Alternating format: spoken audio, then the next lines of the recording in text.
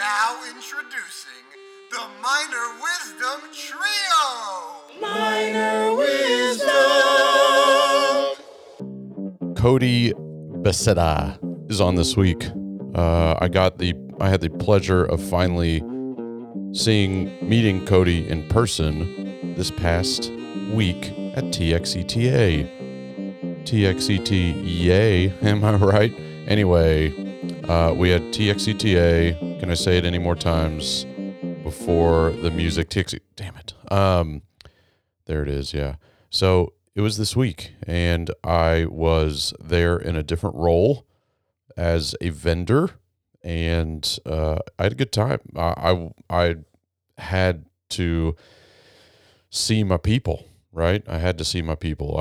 I've been struggling with the removal from education side of my decision to leave education. I have been struggling, and I told quite a few people that it's been tough. It's been tough to change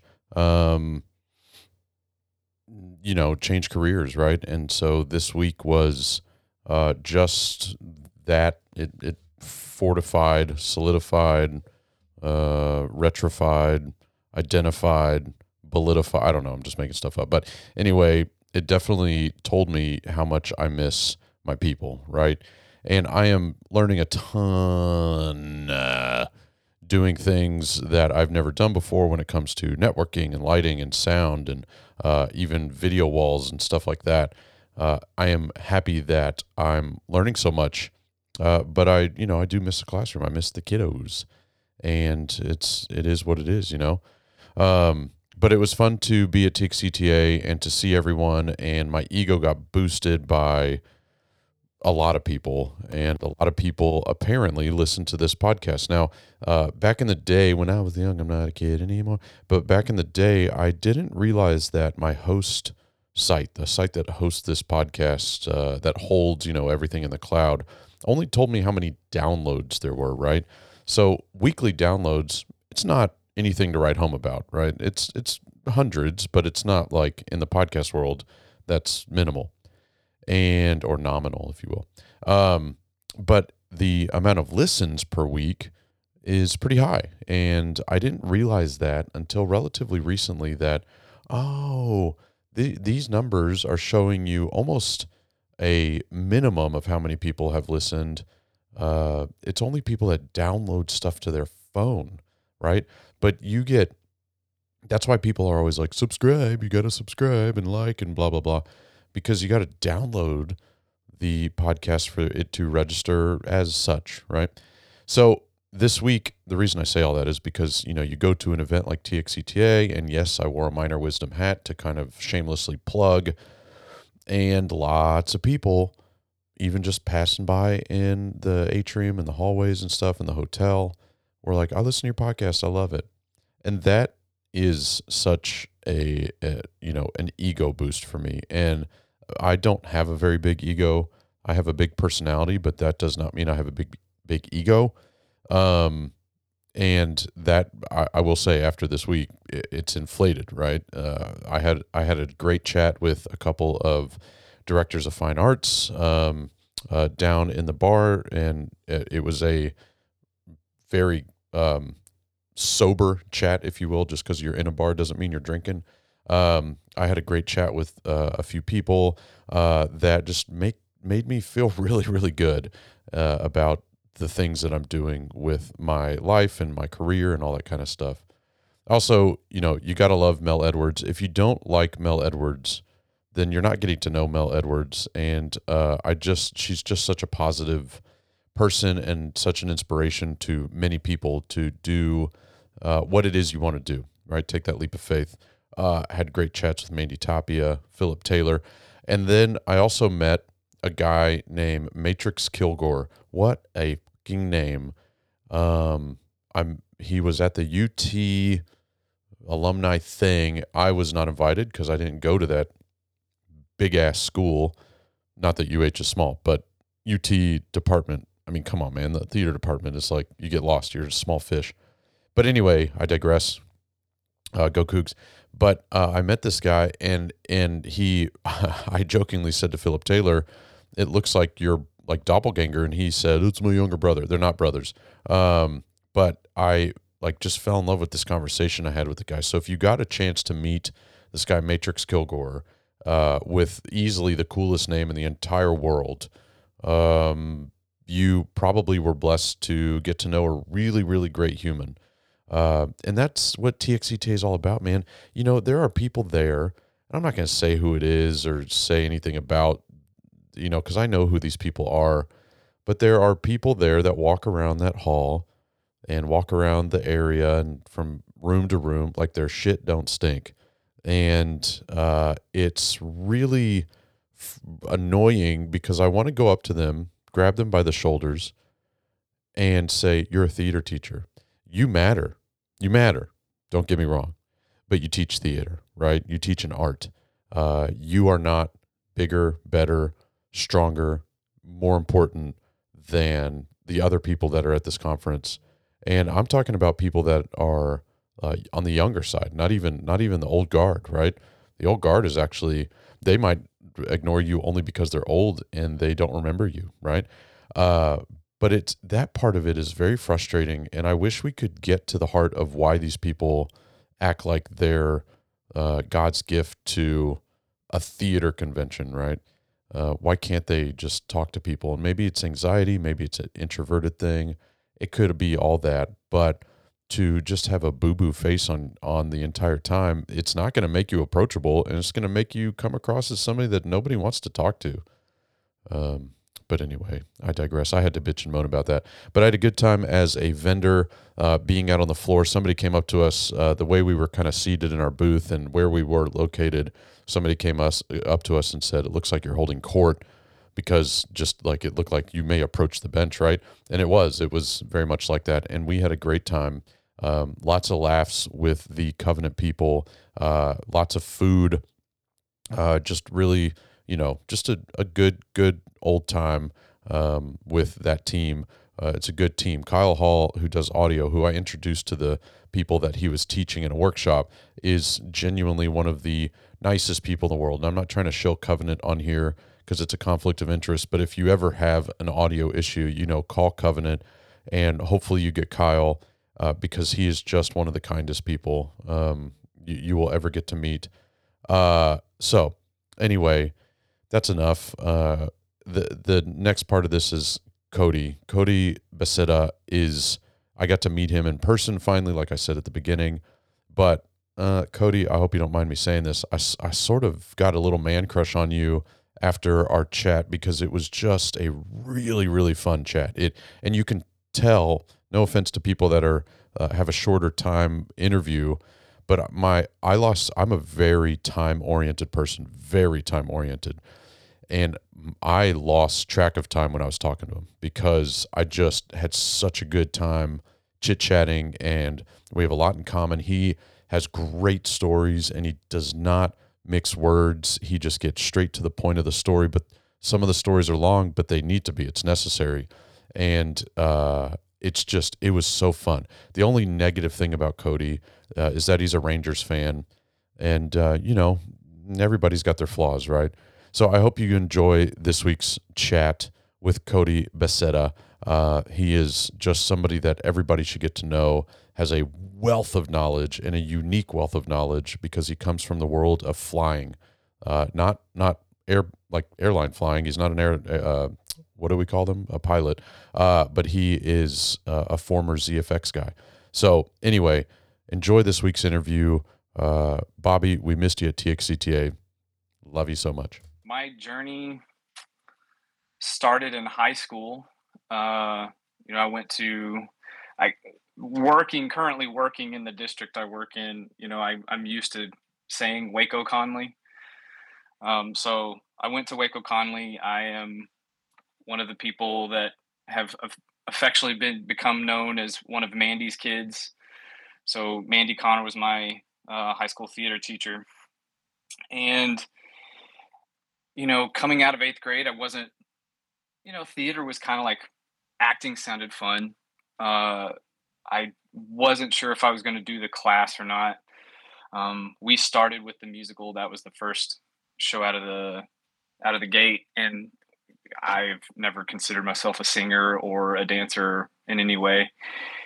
And so, I was kind of like, well, I might do it, I might not. And my mom is an educator. She was a high school English teacher for 40 years. I think she taught some history in the beginning of her career. But I remember being out at lunch uh, the summer before my freshman year in high school started, and Miss Connor was, are you're going to do the musical, right? I don't know. And so her and my mom must have conspired together, and they convinced me to audition. And I talk to my students about this, and I use it. So I teach primarily sixth graders, um, and because of we do a one act, and because of how early the one act is in the year, like we're going to audition them like Monday, the second week of school.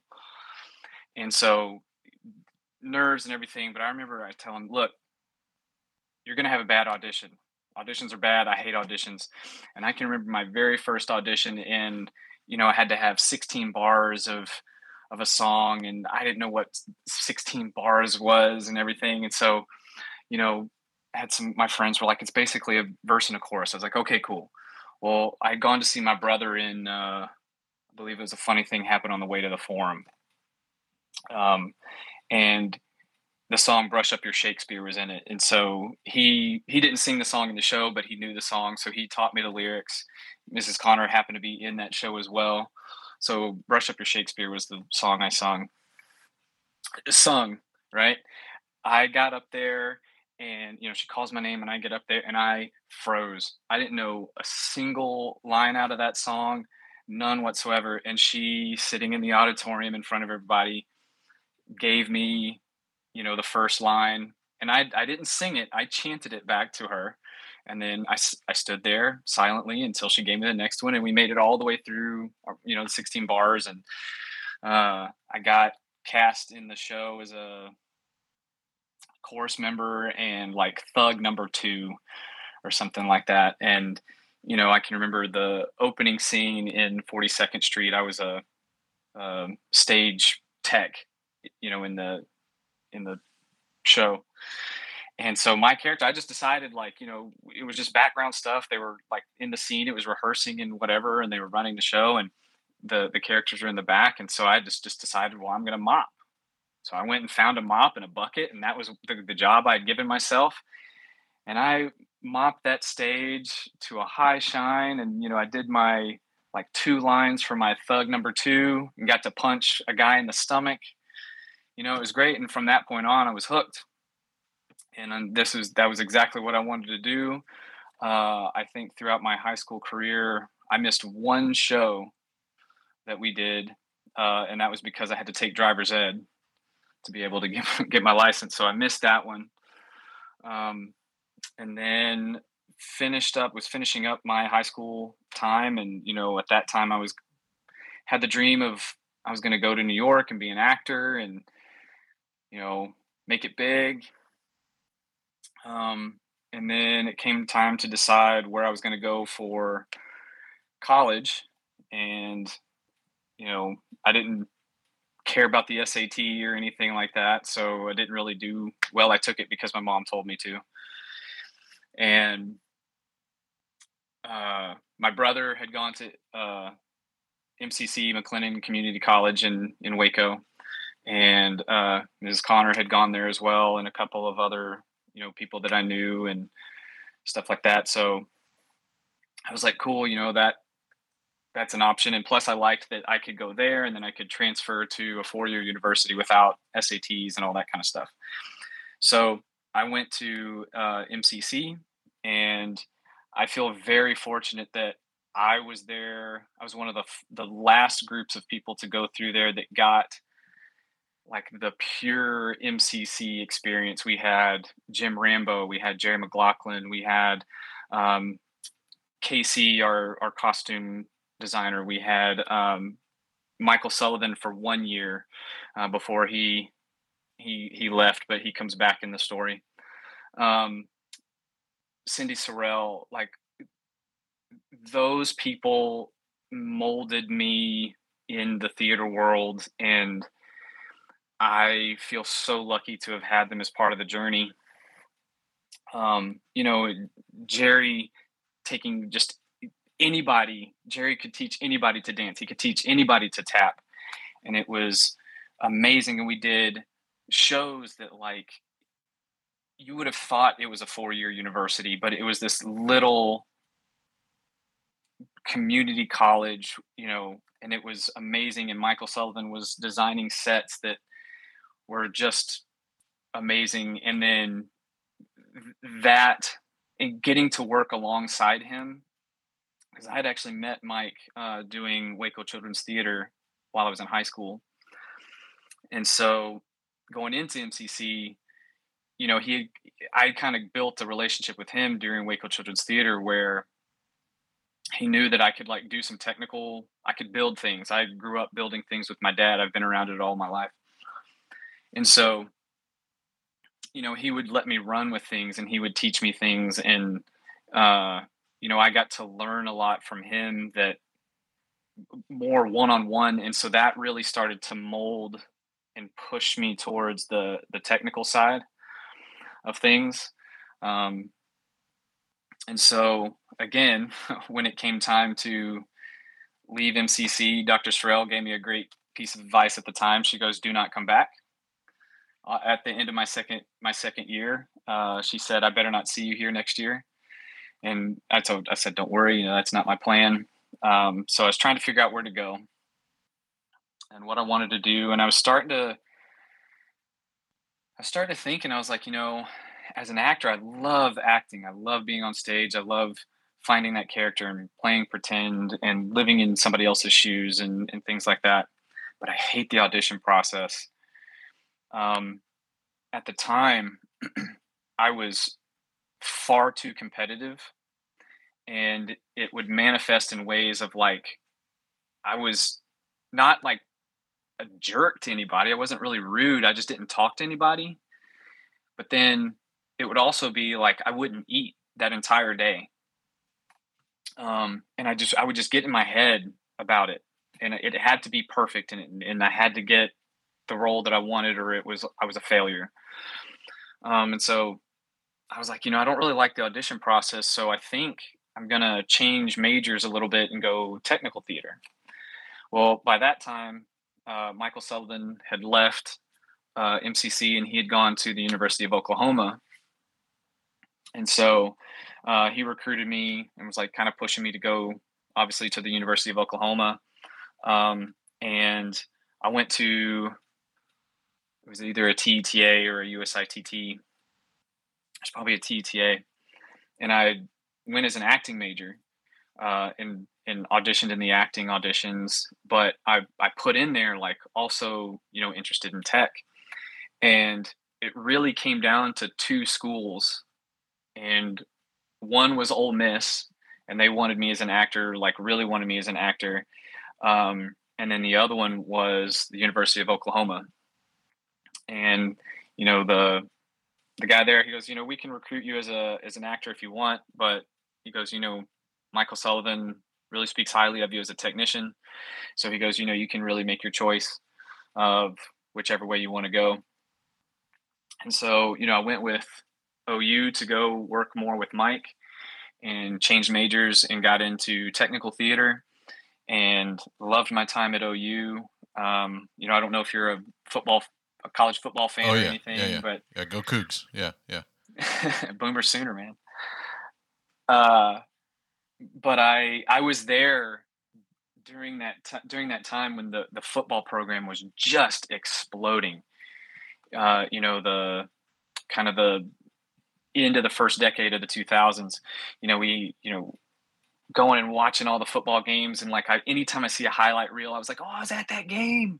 You know, I remember seeing the guy flip into the end zone and all that stuff." So it was a blast, and got to work with a lot of guest artists, and really started to build on some of the skills that I had learned while at MCC, drafting and hand drafting and scenic painting, and really getting into an actual shop, and learning to weld and all that kind of stuff.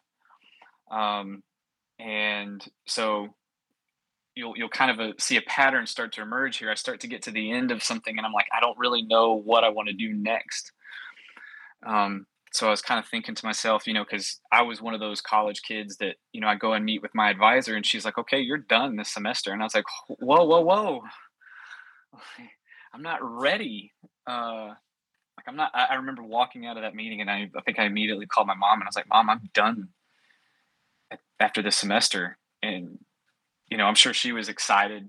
She didn't have to pay anymore, but I was not having it. And so I got to thinking again, I was like, okay, I'm cool with continuing to do tech theater. I'm not, but I'm not entirely sure that I'm ready to go be a technical director, which is technically what the major I took was designed to get us to go do.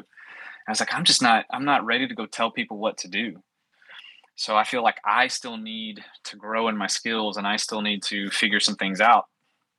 So a buddy of mine that was my buddy that was the scene shop foreman at OU had worked on cruise ships for a few years, and not as any show technician or anything, but he and I were talking. He goes, he goes, your personality, he goes, you would work really well on a cruise ship. He goes, you don't get really ruffled by a whole lot. You just kind of go with the flow. I think you'd really work out on a cruise ship. And so I think I applied for a few cruise ship positions and applied for some tech tours and stuff like that. And I don't remember how it came up. I may have actually been on, I think at the time it was backstage.com or backstagejobs.com. And a company, ZFX Flying, had a posting and posting for a job, and it was for like a shop floater or shop technician or something like that.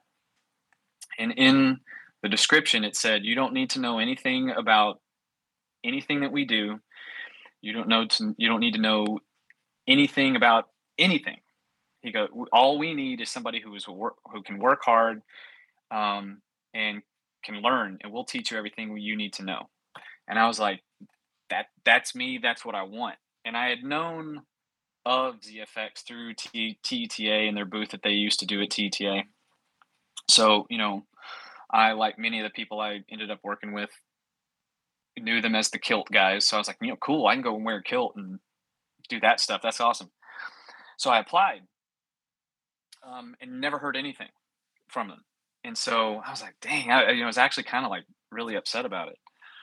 And I was like, you know what? I know that they have a booth, that they do booths at trade shows. I know they used to do TETA. I think they do USITT. So I loaded up with my buddies and drove up to Kansas. It was in Kansas City that year, and went to USITT just to go to the ZFX booth. And so we get up there, the booth is open, and of course all my buddies go off to get all the swag and everything, and I made a beeline to ZFX booth. So I get there, and the first person I officially talked to was one of the boss's daughters. So, that was kind of cool.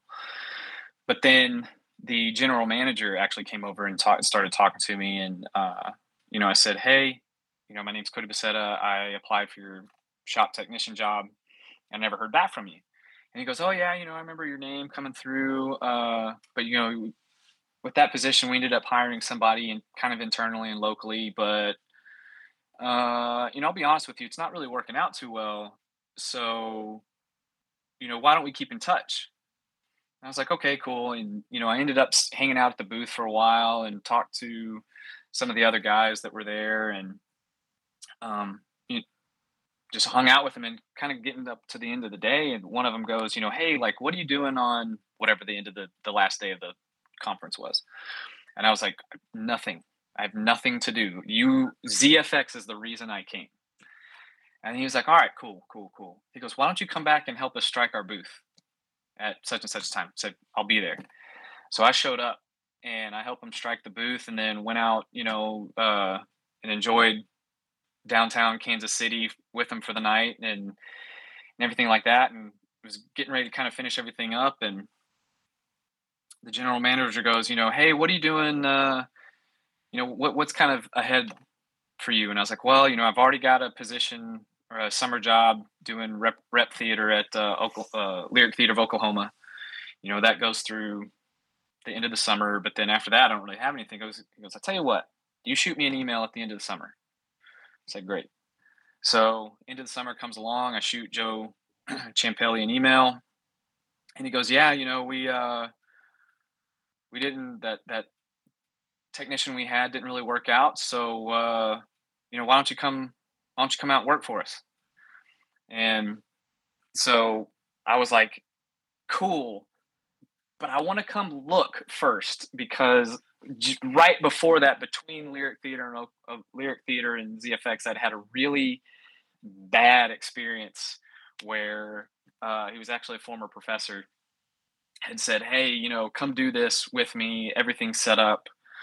But none of it was set up. All the stuff that he had told me was shady at best. And so I told Joe, I said, I cool, but I want to come and check everything out.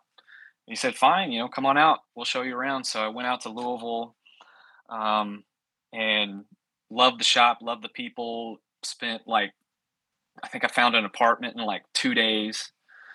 Came back home to Waco, packed up all my stuff in a U-Haul, threw my car on a trailer, and my dad and I drove out to Louisville.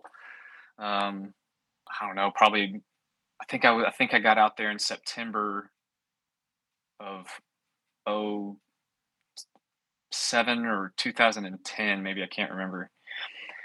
And met the boss, and he was awesome, and that company was amazing. Super laid back, super fun, super creative. And so I started in the shop just doing what people told me to do, what the boss told me to do. I worked with the owner of the company, from 8 o'clock in the morning till he told me to go home at night. I was there on Saturdays, Sundays. Oftentimes it was just me and him. I moved truss 3 or 4 times in one day. Drilled out parts, put parts together. I remember one day I spent an entire 8-hour day putting parts together, and he came along at the end of the day and he goes, what the heck was that? But his language is a little bit spicier. He's like, what the heck is that? And I was like, oh, it's a handy block. He goes, he starts pointing out all the things that I did wrong. He goes, fix it. So the next day I had to undo everything I did and fix it. But that has stuck with me, now, where if something is put together, we had a rule at ZFX that when you put a bolt through something, on the other end, on the other side of your nut, you could only have 2.5 threads coming out the other side. And, when he first told me that, I was like, that is the most asinine thing I've ever heard. But after I got used to it, it started to make a lot of sense. And now, to this day, if there's too much bolt sticking out, it drives me bonkers, and because of the way that he expected things to be and how things needed to be put together, I can pick up a washer and I can know the front and the back of the washer. Did you know that that there was a front and a back to a washer?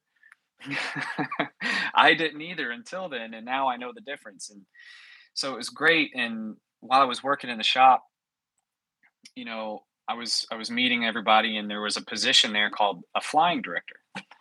And these were like the rock stars of the company. They were constantly traveling, constantly going to different places, going to different countries. They had worked with the Olympics right before I started with them. And so they had a group of people that spent, a bunch of time up in Canada doing a flag raising ceremony for the medals and stuff like that. And so I was like, that right there is what I want to do.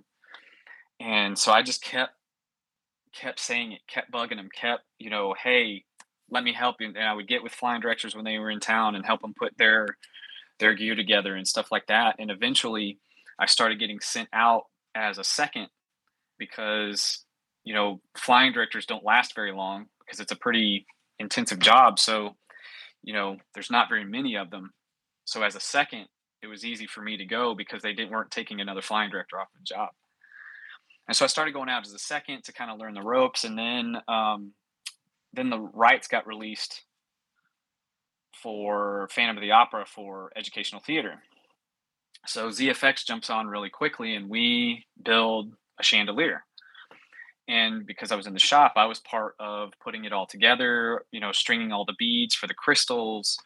And me and another guy were the ones that were putting it all together. So when those started going out, it was me and my buddy Dan were just crisscrossing all over the country with our two chandeliers, and we went because we were so involved with putting them together that we could do the maintenance on them if we needed to.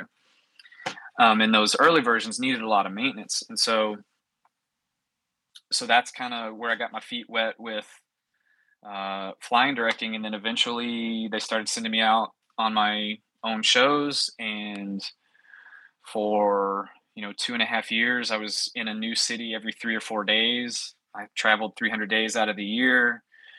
I went to South Korea, Trinidad, Colombia,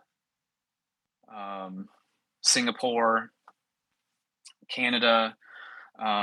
Flew and worked with theater and entertainment industry all the way from the teeny tiniest podunk little town in upstate New York where I was the entertainment for the town, all the way up to I flew the CFO for the largest financial company in the United States for their yearly get together. I was on tour with Imagine Dragons for a while, flying their lead singer in their Night Visions tour. Regional theaters, professional theaters, ballets, tours of Peter Pan over in South Korea, and all that. And so eventually, like I said, I was traveling 300 days out of the year. I was younger, I was single, but you starting to get to that time where, it'd be nice to kind of have somebody to spend some time with when you get home. But it doesn't work that way when your time is not your own and you can be gone for a month and a half. For example, I was sent out on a job in Myrtle Beach, South Carolina. I was only supposed to be there for 3 days. A month and a half later, I came home. So it's not very conducive to a relationship, and so that started to wear on me. And and then I started to think really, my heart wants to be in Texas. And so I was starting to get really burned out and ended up getting fired. And that was a blow because I had failed. It's not true. It's not true. And I've since seen that it's not true, and seen all of the things that, I was the youngest flying director in the history of the company at one point. And so there's a lot of things to be proud of. But at the time it was hard. And I actually really legitimately thought about leaving theater. I thought about going into law enforcement. I thought about going into fire department. I talked to Mrs. Connor's husband about physical therapy. I was just trying to think of all kinds of different things. And then, the longer I was away and the more I got to thinking about it, I was like, this is what I do. Theater is what I do. It's what gives me joy, the creating and everything. And then, like I said, my mom was a teacher, and my best friend that I've known for half my life is an educator. He just got to be an administrator. And he and I started talking. He was like, look, man, teaching, come into teaching. And he knew how to sell me. And he was like, you get weekends, of course, he's a science teacher. So he's like, you get weekends, you get guaranteed nights, you get all this time off, right? And so I was like, yeah. Okay, cool. So I decided I was going to be a teacher. I was going to be a theater teacher. And so I was lucky in that right at the time that I was starting the process. So I'm alt cert, obviously. So right at the time as I was starting my alt cert process, 2 schools in Waco were hiring for an additional theater teacher. One was Midway High School, and one was University High School with Glenn. And so I applied to both of them. And through Mandy Connor, she reaches out, of course, to the folks at Midway, and she was like, you need to hire this guy. And I think I was on the phone with Mrs. Connor 5 or 10 minutes later. The people from Midway called, and we chatted for a little bit. Of course, I applied and interviewed and everything, and Midway was starting after the second interview. Midway was starting to kind of slow down a little bit, right? And so I was starting to get nervous because Midway was where I really wanted to go. And university was continuing the process. Like, I was talking to principals and all this stuff. And so I reached out to the head theater teacher, and she did some investigating. She was like, okay, like, it's contingent. Like, we're not interviewing anybody else. The job is yours. The principal just wants to wait until you finish up your alt-cert program. So that basically he knows that you're going to finish, because from what I understand, he had hired somebody that didn't finish, and then they never did. And so, and I can remember in the interview, he was like, well, how much longer do you have with your alt-cert program? And I was like, look, I'm doing this many units a day. It takes me this long to do the units. I can be done in 2 weeks. And he goes, okay. So I finished up. I told him I was done, and within the day, I had the job offer to be the third theater teacher at Midway High School, and went and started working there, teaching Theater 1. I ended up with all the tech theater classes, and then a production class. And Midway's it's a 6A school, so it's very well supported by the community, very well supported by administration. And we were putting on fantastic shows, that were collegiate level stuff. And I had gotten into that being like, I am a technician. I build things. I'm not really trying to design anything. But then, because of the breakdown of the three of us and what our skills and our strengths were, I had to design. And so I kind of self-taught myself design through the process, and got more and more comfortable with it. And so did 3 years there. I met a young woman. It is the time of the internet, so we met online. She was in Austin, I was in Waco, and as you can imagine, I couldn't convince her to leave Austin to come to Waco. So I left and moved to Austin and got hired to teach middle school theater at Seal Middle School with Pflugerville. And I love it. I love my friend that I teach with. We are of a similar, not even similar is not even a good enough word. We are the exact same mind when it comes to theater and the expectation of the kids. And one of my biggest fears going into a middle school teaching position was, I don't want to do frou-frou, shallow character stuff. I still, even at a junior high level, I still want to do good literature. Like, I need it as an artist, and I don't think that we do our kids service by doing that kind of stuff. And the other teachers like, yes, absolutely.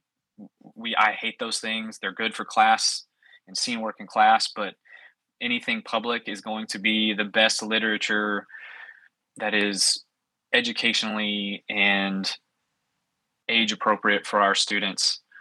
And we work really well together. And so I've been there. This will be I'm starting my 6th year there now. And in the future, looking forward, I just finished admin certification. So the goal is for arts administration, to go use all the skills that I've learned to help not just theater, but all fine arts. Yeah. Where did you finish that?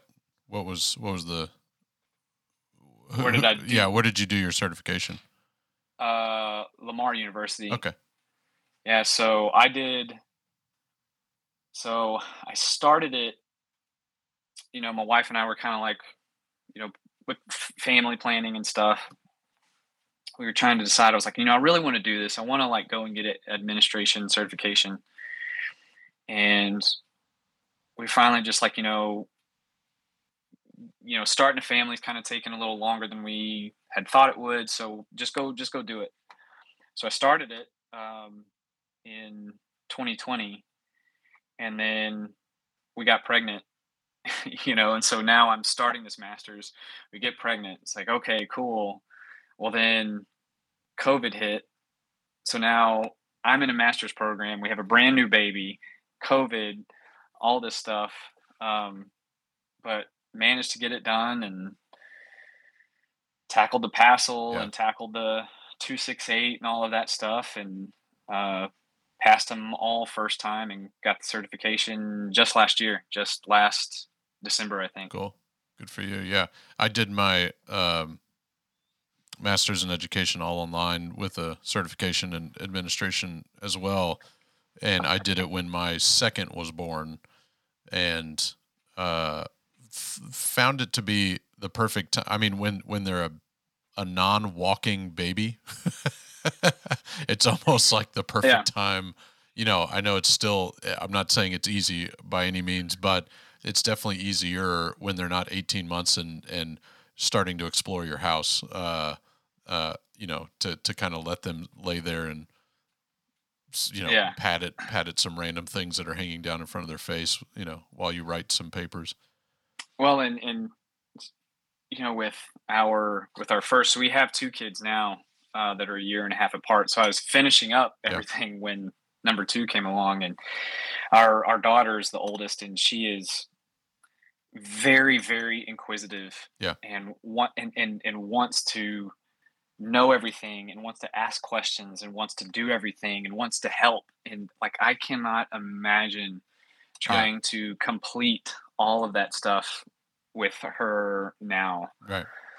Yeah. And then with the COVID thing, that shutdown, like, for me, really helped because I was stuck at home with nothing to do. So I sat and wrote my papers, and everything. And then they shrunk the time requirements for the I always forget the word, like the lab portion where you actually have to do stuff on on campus. Yeah.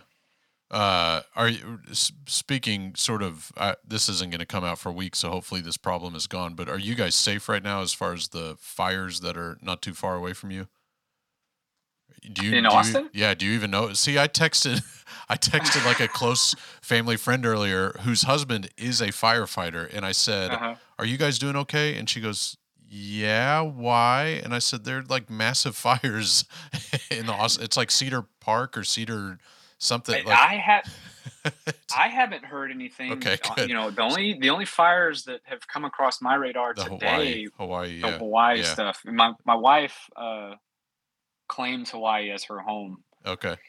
And so she keeps up with Hawaii and has a lot of strong ties and feelings. Yeah, it's very tragic that what's happening there, but I mean, there are things happening in Austin too. I guess it's not nearly as tragic, obviously, but it's still fire is so unpredictable. So yeah, well, and the hard part with Texas is it's so stinking hot right now. It sucks. We could have a fire across the street and I wouldn't know. Yeah, it sucks. I was outside today for my oldest daughter's soccer practice and was like in the shade and still just like melting away. But I don't recommend. 10 out of 10 don't recommend. So 10 out of 10 agree. Yeah. So I took quite a few notes. I don't know if any of these are questions, actually. They were all just like, oh, cool, neat, awesome. And so I got it. First of all, are you just physically unable to call her Mandy? No. Okay. And she has She has given me permission Yeah. since graduating to call her Mandy. Yeah. I think for me, and I remember, I think I'd gone to see a show. I was probably a teacher at the point when she told me, and I'd gone to see one of the shows, and she, I'd said Mrs. Connor, and she goes, "You can call me Mandy." I Yeah. go, "Nope, Yeah. no, I can't." And I am probably the only former student that doesn't call her Mandy. Yeah. I don't know what it is. Probably a respect thing. Yeah, I get it. My former theater teacher, Bob Singleton, like I was probably into my mid to late 30s before I could finally comfortably say Bob. But it was Mr. Singleton until, I don't know what changed, but yeah, I get it. I totally get it.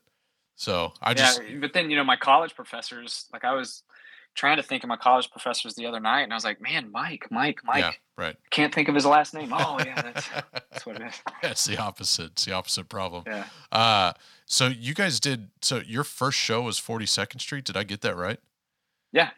That's insane. I mean, that show is not done very often because it's not content. It has to do with the magnitude of that show. That's a massive show. And the tap. Yeah. And the tapping that is involved. And also the 20-foot tall rolling coins. But yeah, I mean, it's a massive show. But yes, the tap it's like all tap pretty much. Yeah. And I think that, I listened to the episode with Mrs. Connor, and she was talking about how she, when she's picking shows for the kids that she has. And, it was my freshman year and I was learning everybody. And so I was probably not aware that we had the tapping talent that we did, because to me it was like, oh, here's all my friends and oh my God, they can tap. But we had some fantastic tappers. Yeah. Like we did full on tap numbers. I was not part of them, but you were mopping. I was making sure their stage was clear. Yeah. So, and you you sort of glossed over a couple things real fast, but I picked up on them because my wife taught me how to listen. If I need to go into any more detail, I was trying to keep it short. No. You did perfect. You did exactly what you're supposed to do. But this wasn't stuff that you needed to necessarily hit. But you mentioned that you wanted to move. You thought, I'm going to move to New York. You also mentioned Waco Children's Theater real fast. Both things happening in a teenager's mind that did not even think that they were going to be doing theater when they entered their teens. And all of a sudden now, within just a couple of years, you have all these theatrical goals and aspirations. So when you got bit, I mean, it was, normally they say bit by the bug. You got bit by a whole bear. It sounds like. It was instantaneous. Yeah. Like the first, after, I don't know, I can't pinpoint the exact time, but I mean, it was instantaneous with being in rehearsals and playing these characters. And I mean, and I was ensemble. Yeah. When I say I had two lines, I had two lines. One of them was, "Hey, do you know a guy named Pat Denning?" And I can't remember the other one, but I can remember, "Hey, do you know a guy named Pat Denning?" That's funny. And I mean, I was mopping a stage, but I was in it. Yeah. And it was so fun while I'm mopping the stage, and so in 42nd Street, for people who haven't seen it, that it opens and they're running a number in the show. They're running a number in the show. So you have all the stage crew working behind and moving sets and doing this, that, and moving costumes and stuff. And so I was mopping, and I could keep track. I had a dry mop. Obviously I wasn't mopping really in the show, but I could keep track in my mind where I had mopped and how long it had been since I had mopped over that. And as people would walk by, I would shoo them away with, so that they wouldn't walk over the area that I mopped. And it was so fun. Yeah. So much fun.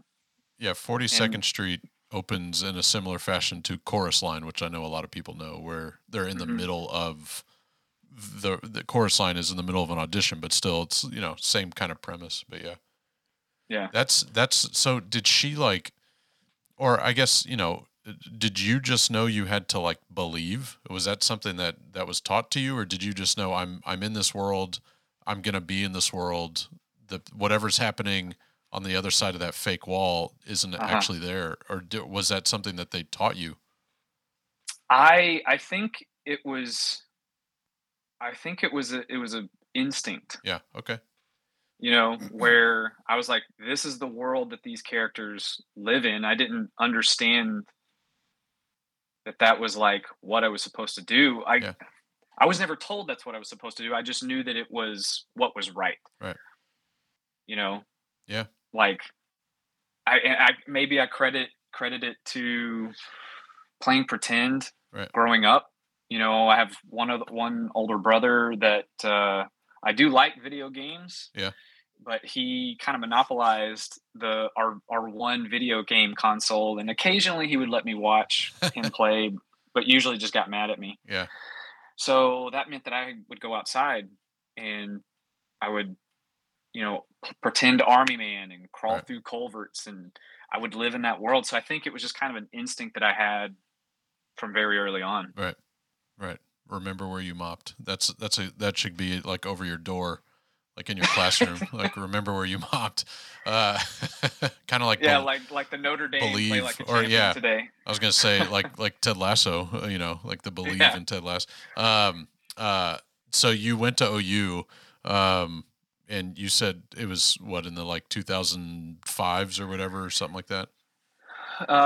Yeah, I don't mind giving away my age. I'm not one of those people.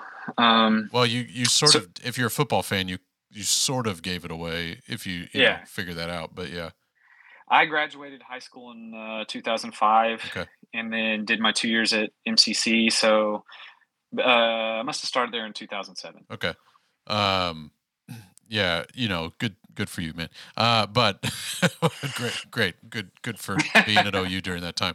But the OU program, so one of like my top student, a girl named Lauren Lindsay, who I just adore, and I actually just had dinner with her not too long ago. But she went to OU. She went through that program, nowhere near the time you were there. But she like fell in love with Norman and just that area, to the point where she and some friends started a theater company called Co Arts. Plug to them. Shout out to Co Arts. But and they run most of their stuff.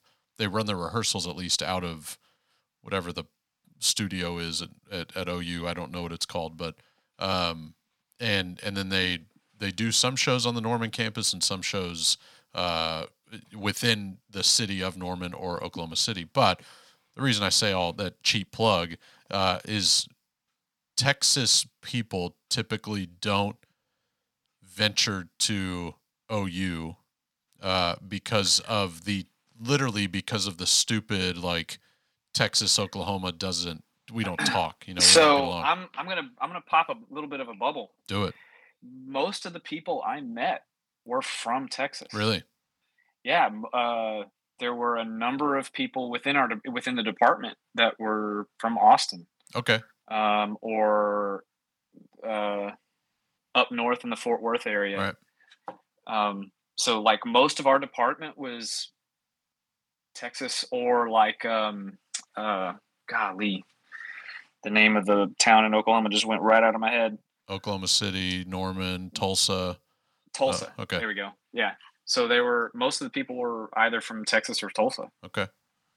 And so yeah, that was a shock to me too whenever I got there, because of the rivalry between UT and OU and how much Texas hates Oklahoma, Oklahoma hates Texas. But funny story, I actually didn't know where I was going until I showed up. So I had heard of OU. I had friends, that had the OU cap and stuff like that. But I knew it as OU. Yeah.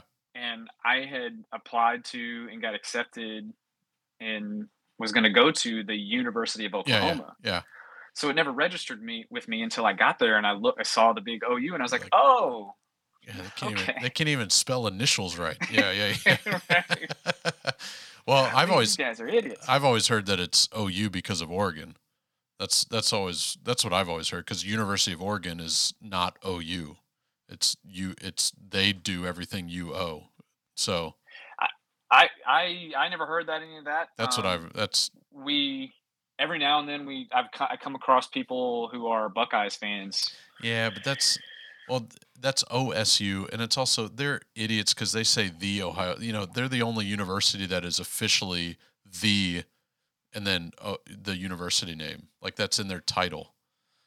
Oh, anybody I've come across has been like, "You're not you're the fake OU. We're the real." I'm like, all right, whatever. It's like Tennessee fans. It's the UT, University of Texas is the fake UT. It's like, no, it's actually probably bigger and more well known, but whatever. Who cares? Yeah, they gave me a bunch of money to go there, so it's over. Oh, there you go. There you go. Have you been back to OU since? Like, to see anything or do anything? Since graduating, yeah, since graduating. That's what I mean. Not since this podcast. Yeah. Yeah. I time travel really quickly. Yeah, blink, I go around. Yeah. Since graduating, I have. So for a while, I still had roommates that Gotcha. were there. Very, very dear friends of mine that I roomed with that were. So we all graduated at the same time. One of them got hired on in the costume shop in the theater department as one of the hands. So he was working there, and then his boyfriend, I don't think they were married at the time. So it was his boyfriend was working for Lyric. So they were still there. Okay. And then another very dear friend of mine, Waco transplant into Norman, was doing his mat. We kind of had this Waco, Mike, and I think Mike called us like the Waco conglomerate or something. Gotcha. There was a bunch of us in Waco that all went at the same time, and Lloyd was one of them. And he was doing his master's. He started his master's when we started our undergrad and finished at the same time. And then he got hired to take over the costume design professor. Gotcha. So he took the place of a very well-loved OU drama figure, Michael Buchwald. I don't quote me on it, but I think until Lloyd, he was the only costume design professor that OU had ever had. Okay. So Lloyd had some big shoes to fill. So he was there. I came back when I was working with ZFX and spent a week hanging out with everybody. But I haven't been back since. I really, really, really want to go back again. I don't have a research team, so I cannot look that up for you, but I'm going to trust you. What is the what's the most annoying show to fly? Mary Poppins. Okay. Is it because of is it because he taps on the proscenium or what? No, it's just because I hate Mary Poppins. Okay. Yeah. Yeah. So I have two shows, and every time I bring it up, I've never really considered myself like a die-hard theater person. Right. So maybe I'm like a black sheep within the theater community. I don't know, but I absolutely do not like Phantom of the Opera. Okay. And I absolutely do not like Mary Poppins. I don't like Phantom of the Opera because there's too much that's the same. Right. The music is one note. Yeah. For the whole thing. Or one set. Yeah, I get you.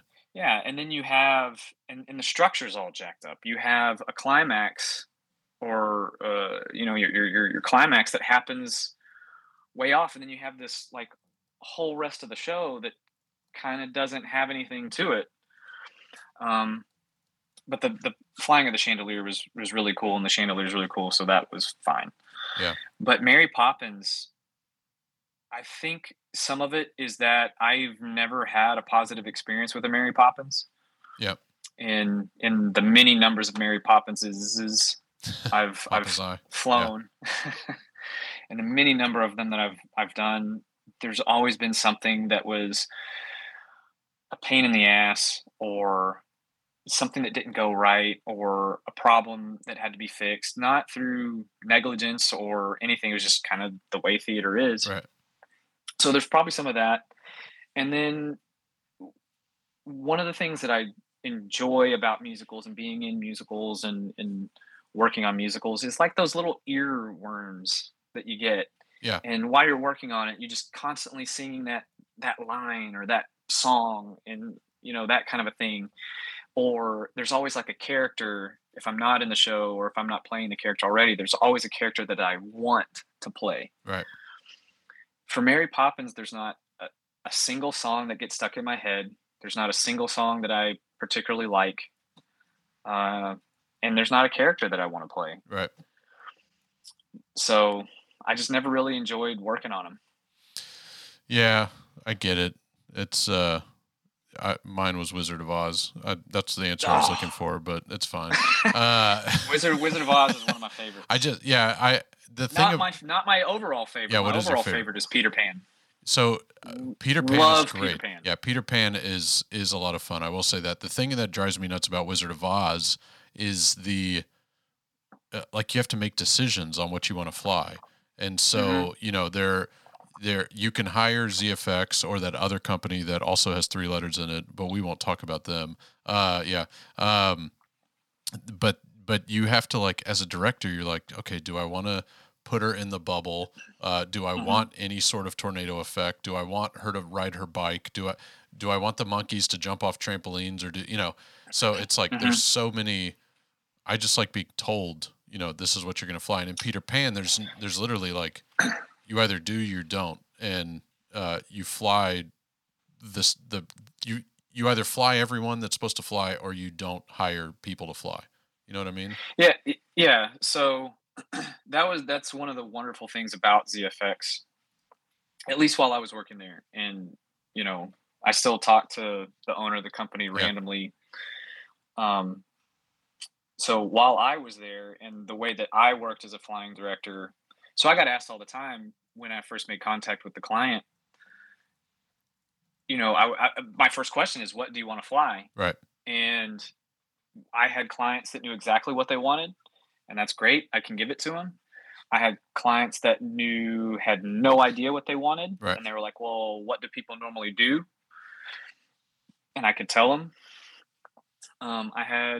I'd had clients that knew a little bit about what they wanted to do, but then were kind of like, outside of that, if there's anything else that you can think of or that people normally do, we could do that. And then there were times where I would go in and we would have certain flights kind of planned, and something would happen in the midst of rehearsals or talking to people, and we would add things in. Right. My goal going into every show was basically to choreograph new flights every time. Right. Because I felt like that doesn't do the show service. Right. Like, this is your show. It's not. I hated it when I would talk to clients for Peter Pan, especially, and they would go, yeah. Have you ever seen the Kathy Rigby version? Like, yeah. Yes, I hate that I've too. seen the Kathy Rigby. Well, we want to do. That's exactly what we want to do. And I would say, cool. I'm going to save you a whole bunch of money. Don't do the show. Yeah. Go to the theater, have a projector screen. Yeah. Go find the DVD and play that show. Yeah. You spend $20 versus, several thousand. Yeah. Right. Yeah. One thing that drives me nuts is lack of creativity and innovation, but that is literally a whole nother hour plus of content. I've got to ask you these 2 kind of fun questions, because I was a touring lighting guy myself, or you weren't a lighting guy, but you were a touring person. So one of the fun things we would do is during sit downs, which you had a lot more sit down, or what we would call sit downs in the live concert world. That was your gig was you'd go to a city for a couple nights. We would go to a city for a night. That was normal, but every once in a while we'd get to stay for 2, 3, 4 nights, right? And so during those times, we would all try to find the local hole in the wall or diamond in the rough type place. Do you have a place that kind of stands out in your mind you've been all over. I have not been all over. I've been all over North America. You've been all over the world. But so my hole in the walls are a lot more accessible.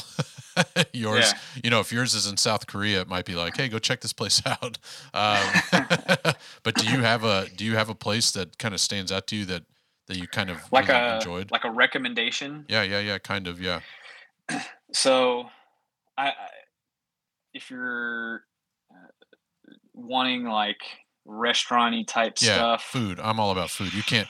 This camera is neck up, so you can't tell, but neck down, I like food. Yeah.